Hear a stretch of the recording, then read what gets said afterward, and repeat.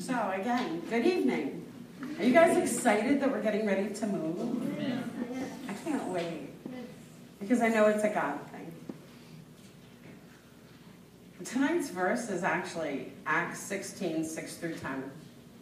It's about Paul's vision of the man in Macedonia. Paul and his companions traveled throughout the region of Phrygia and Galatia, having been kept by the Holy Spirit from preaching the word in province of Asia. When they came to the border of Mysia, they tried to enter Bithynia, but the Spirit of Jesus would not allow them to.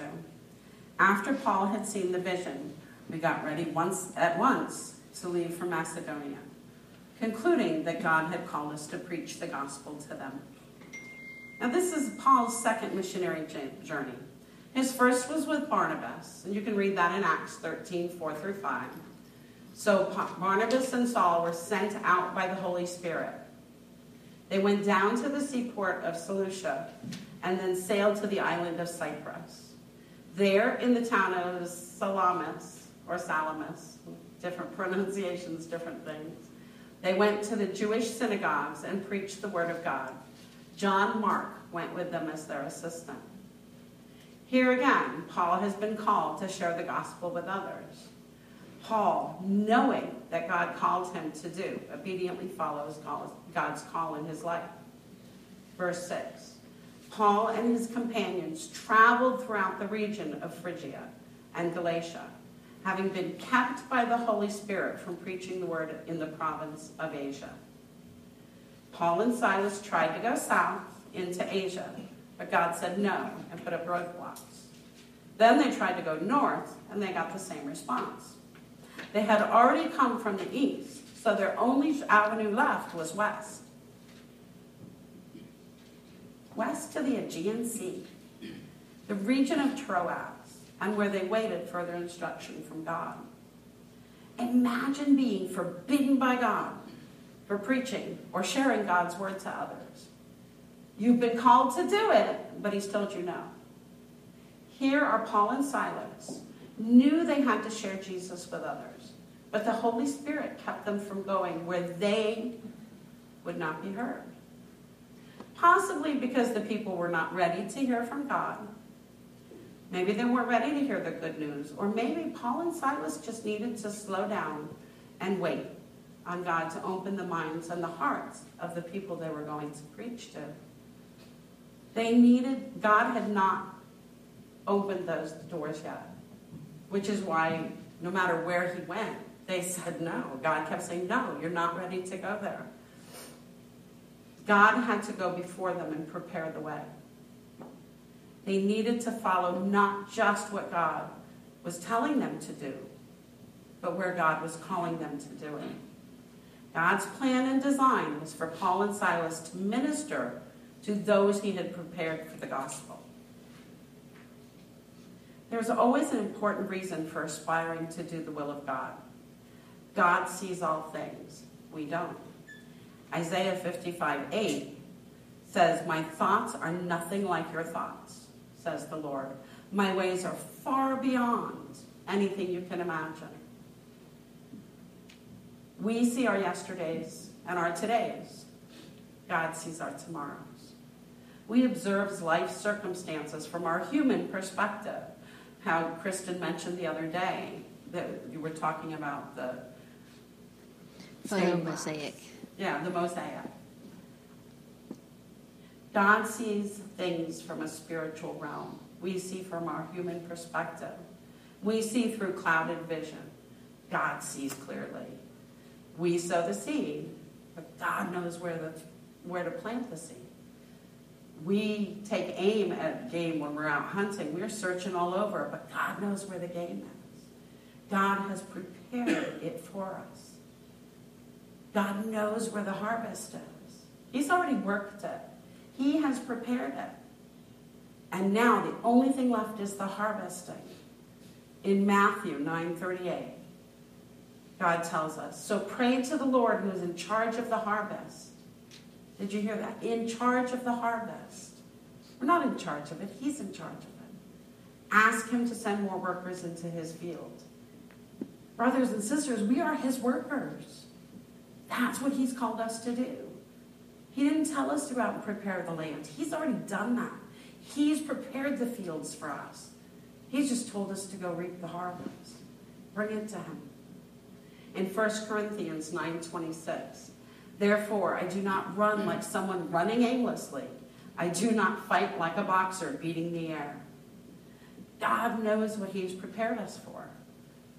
We cannot see it from where we stand, but we must be obedient to hearing his call, his still small voice to go where he's called us. If we stand right here, all I see is you guys right here. I don't see what's going to happen later. I don't know what's going to happen. I can't see behind you. I can't see. But I know I can see behind me. I just look around and I can see behind me. We can all see our past. We can all see right here. But I can't tell you what's going to be there tomorrow. Only God can do that. To hear his still small voice, we must be in constant communication with God, just as Paul was, so that we can discern whether God is calling us to stop, look, and listen. Or if it's Satan throwing up roadblocks so that God's will is not followed and we get sidelined. Satan is evil. He uses trickery. He uses our complacency to stop us dead in our tracks. Unless we are communicating with God regularly throughout our day, we can be fooled by trickery and deception. Remember, Satan's goal is to stop us. He is here to stop Christians. Satan doesn't need to work on the non-Christian. He's already got them. If they haven't accepted Christ, they're his. He has to work on us. He has to trick us. He has to deceive us. And he can do that if we're not in God's word. If we're not asking God, what is your will for me? Where should I be? Where do you want me?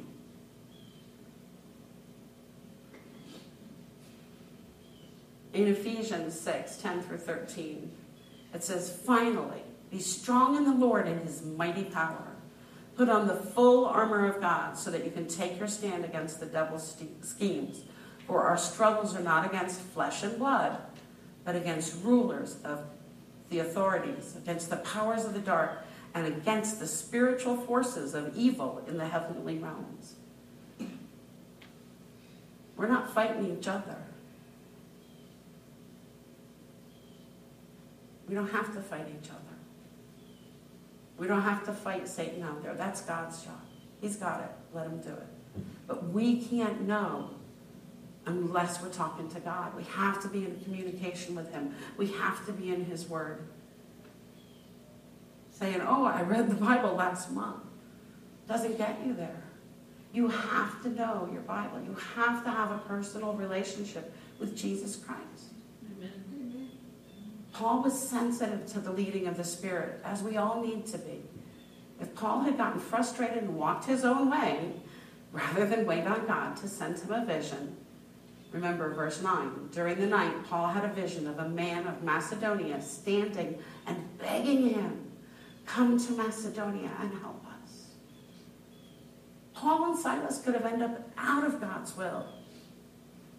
And instead of bringing the gospel to Europe, they could have dropped that ball. Paul and Silas listened to God. Paul had an ongoing relationship with Jesus Christ. Every day before we even set our feet on the ground, we should be praying to God, order my steps. Keep me in your word. Keep me in your will.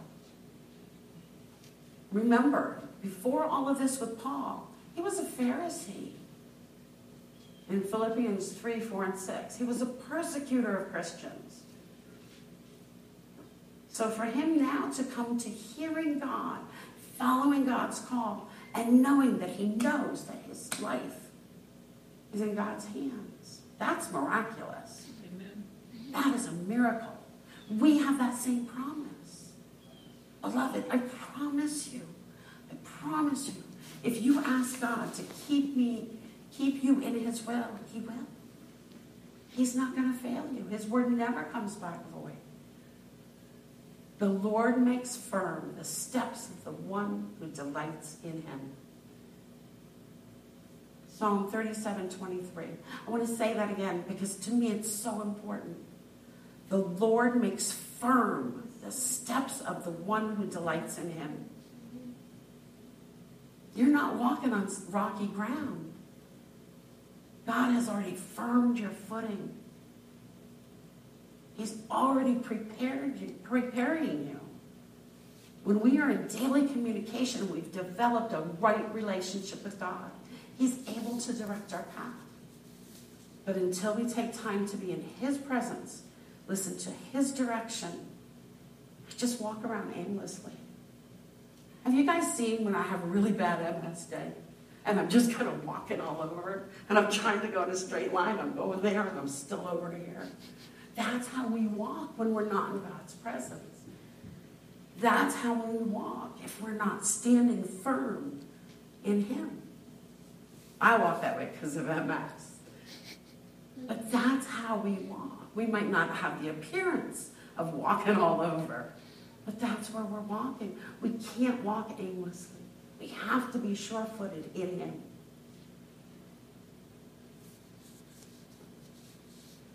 Excuse me.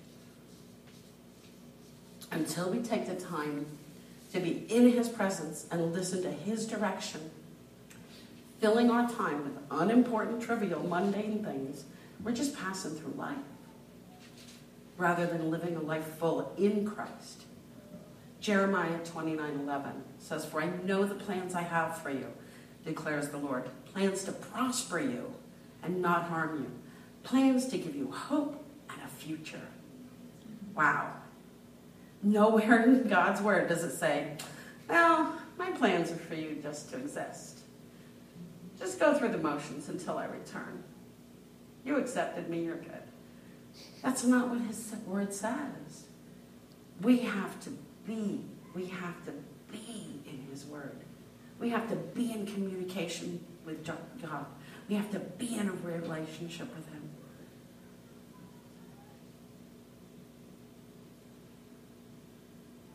My grandson asked me, our oldest, our 9-year-old, the one living with us, asked me, "Nana, can I get baptized?" He's one of the ones that wants to get baptized. We sat down and we talked to him. And I said, "Jacob, what does it mean to get baptized?" And he was able to tell me all the right things. I said, "How do you know for sure?" He said, "Because I read my Bible every day, Nana." I said, "Why do you read your Bible every day?" He said, "Because I watch you read yours." We have to impact the community around us. We have to impact our families. Doesn't mean I always do the right thing, no. By any means, no. But we have to be in his word. I now have a 9-year-old grandson that wants to get baptized. Not because of anything I've done, but because God allowed that time that I spent in his word to impact, much like Paul and Silas, who have gone around and talked and preached and shared, to impact the lives of others. It's so exciting. God tells me he wants to prosper me. Do you know what prosper means? By Webster, it means to favor, to render successful, to be successful, to succeed, to be fortunate, prosperous, to thrive, to make gain, to grow and increase. We have to grow and increase so that we can prosper. That's Webster's definition. I'm sure God's definition is much grander than that. Much grander. I'm sure you all agree with me. Paul was considered a success in the kingdom of God. Think about it for a minute. 13 books of the New Testament are attributed to Paul. Let me tell you, his success was not the result of his schooling or having other opportunities others didn't have. His success in the kingdom was a direct result of being in the will of God.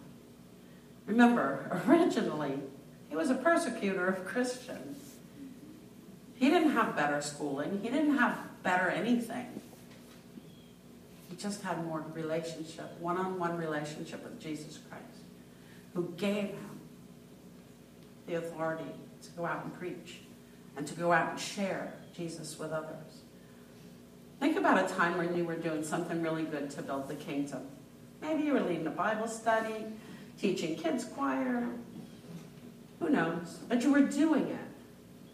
Not necessarily the way God had chosen or the timing that God had chosen, but you were doing it. Did you accomplish something good for the kingdom? Absolutely. Absolutely you did. But had you been in his will, you might have accomplished something great for the kingdom.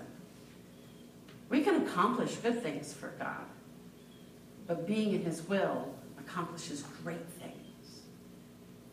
That's exciting. Do you know how many times Kristen and I went to Lincoln Park to pray? To pray in the community, to pray outside the building. We even had you guys come over. Each of us developed a vision of what God can do here. Lincoln Park, that's the unincorporated, the unfinished building.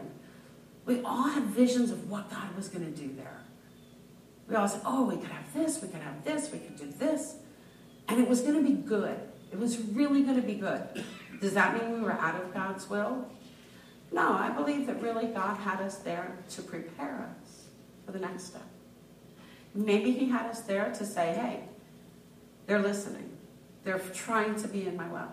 They're following where I'm leading, even though it doesn't make sense. Financially, we couldn't afford the building. But we were going to take a step of faith. But maybe we weren't exactly where God wanted us to be. God kept opening doors and opening doors and opening doors and closing doors all over the place.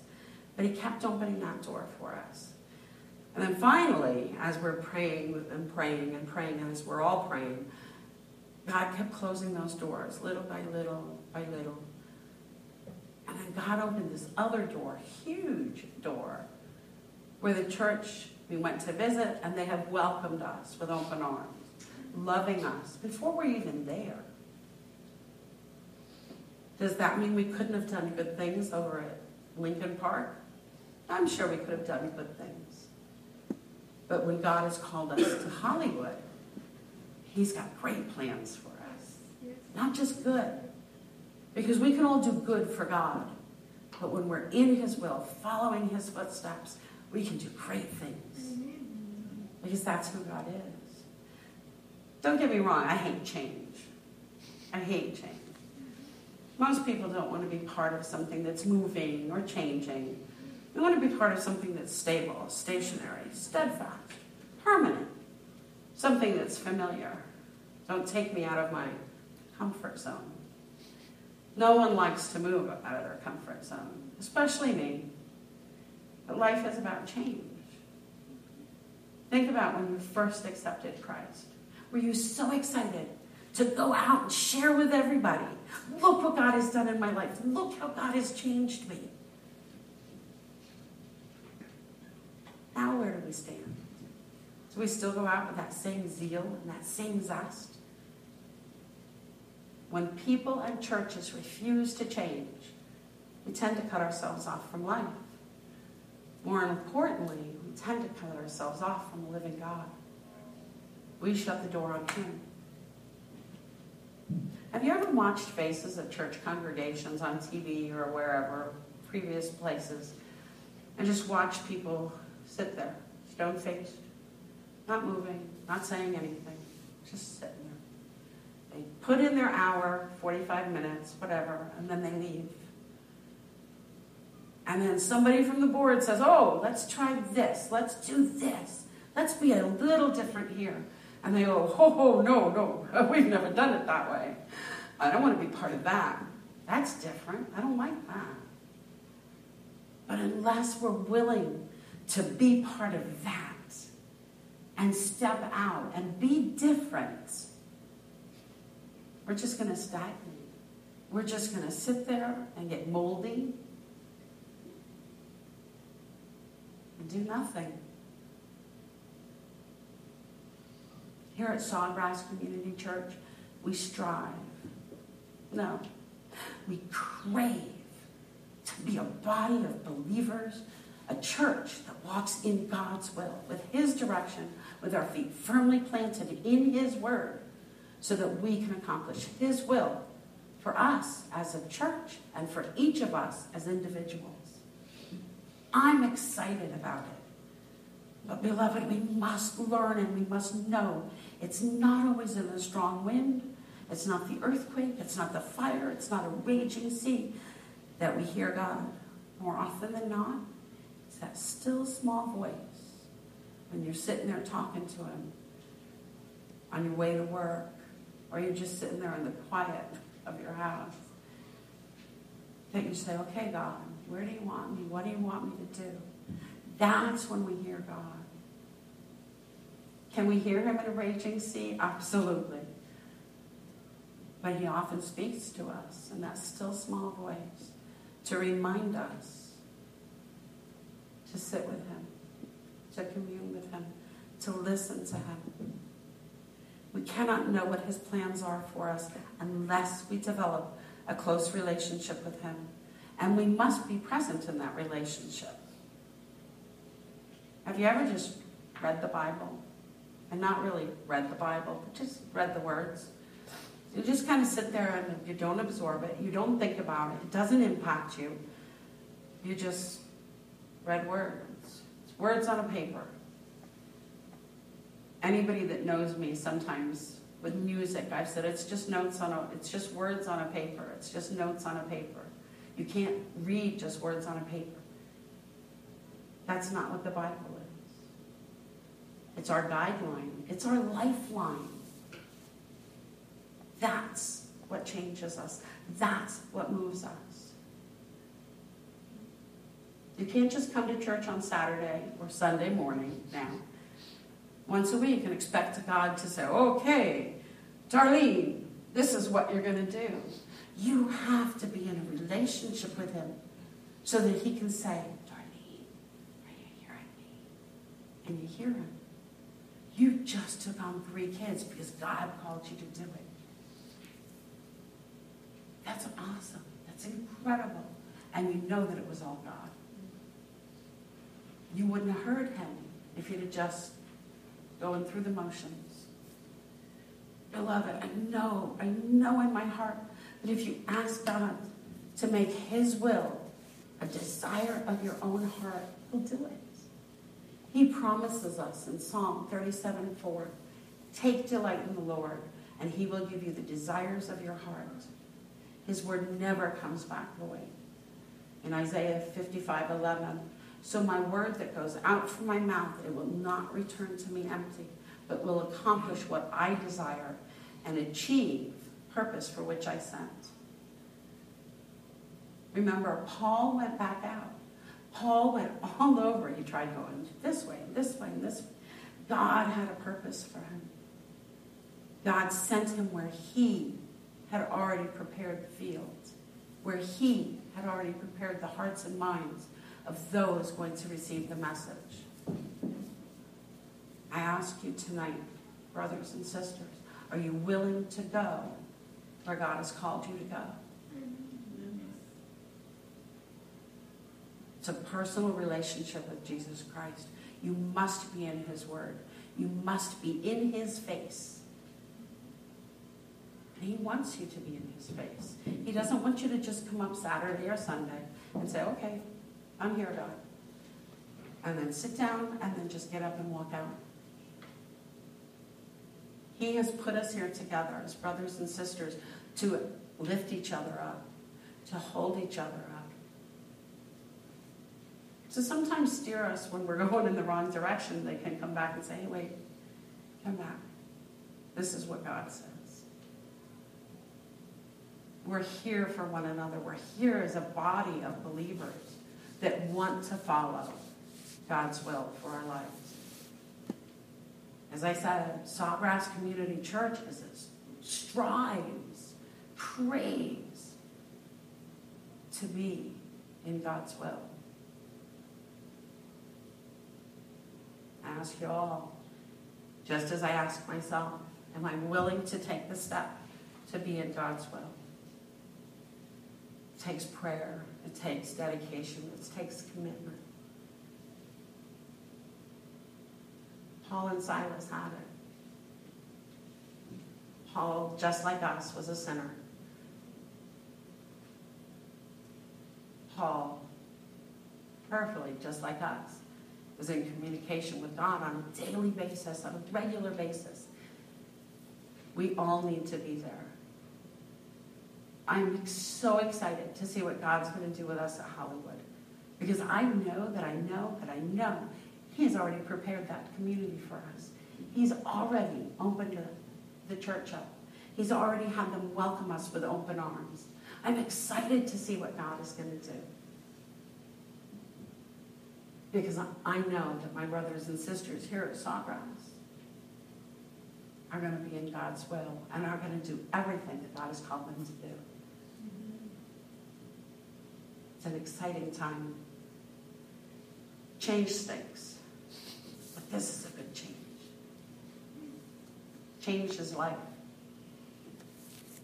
We all change daily.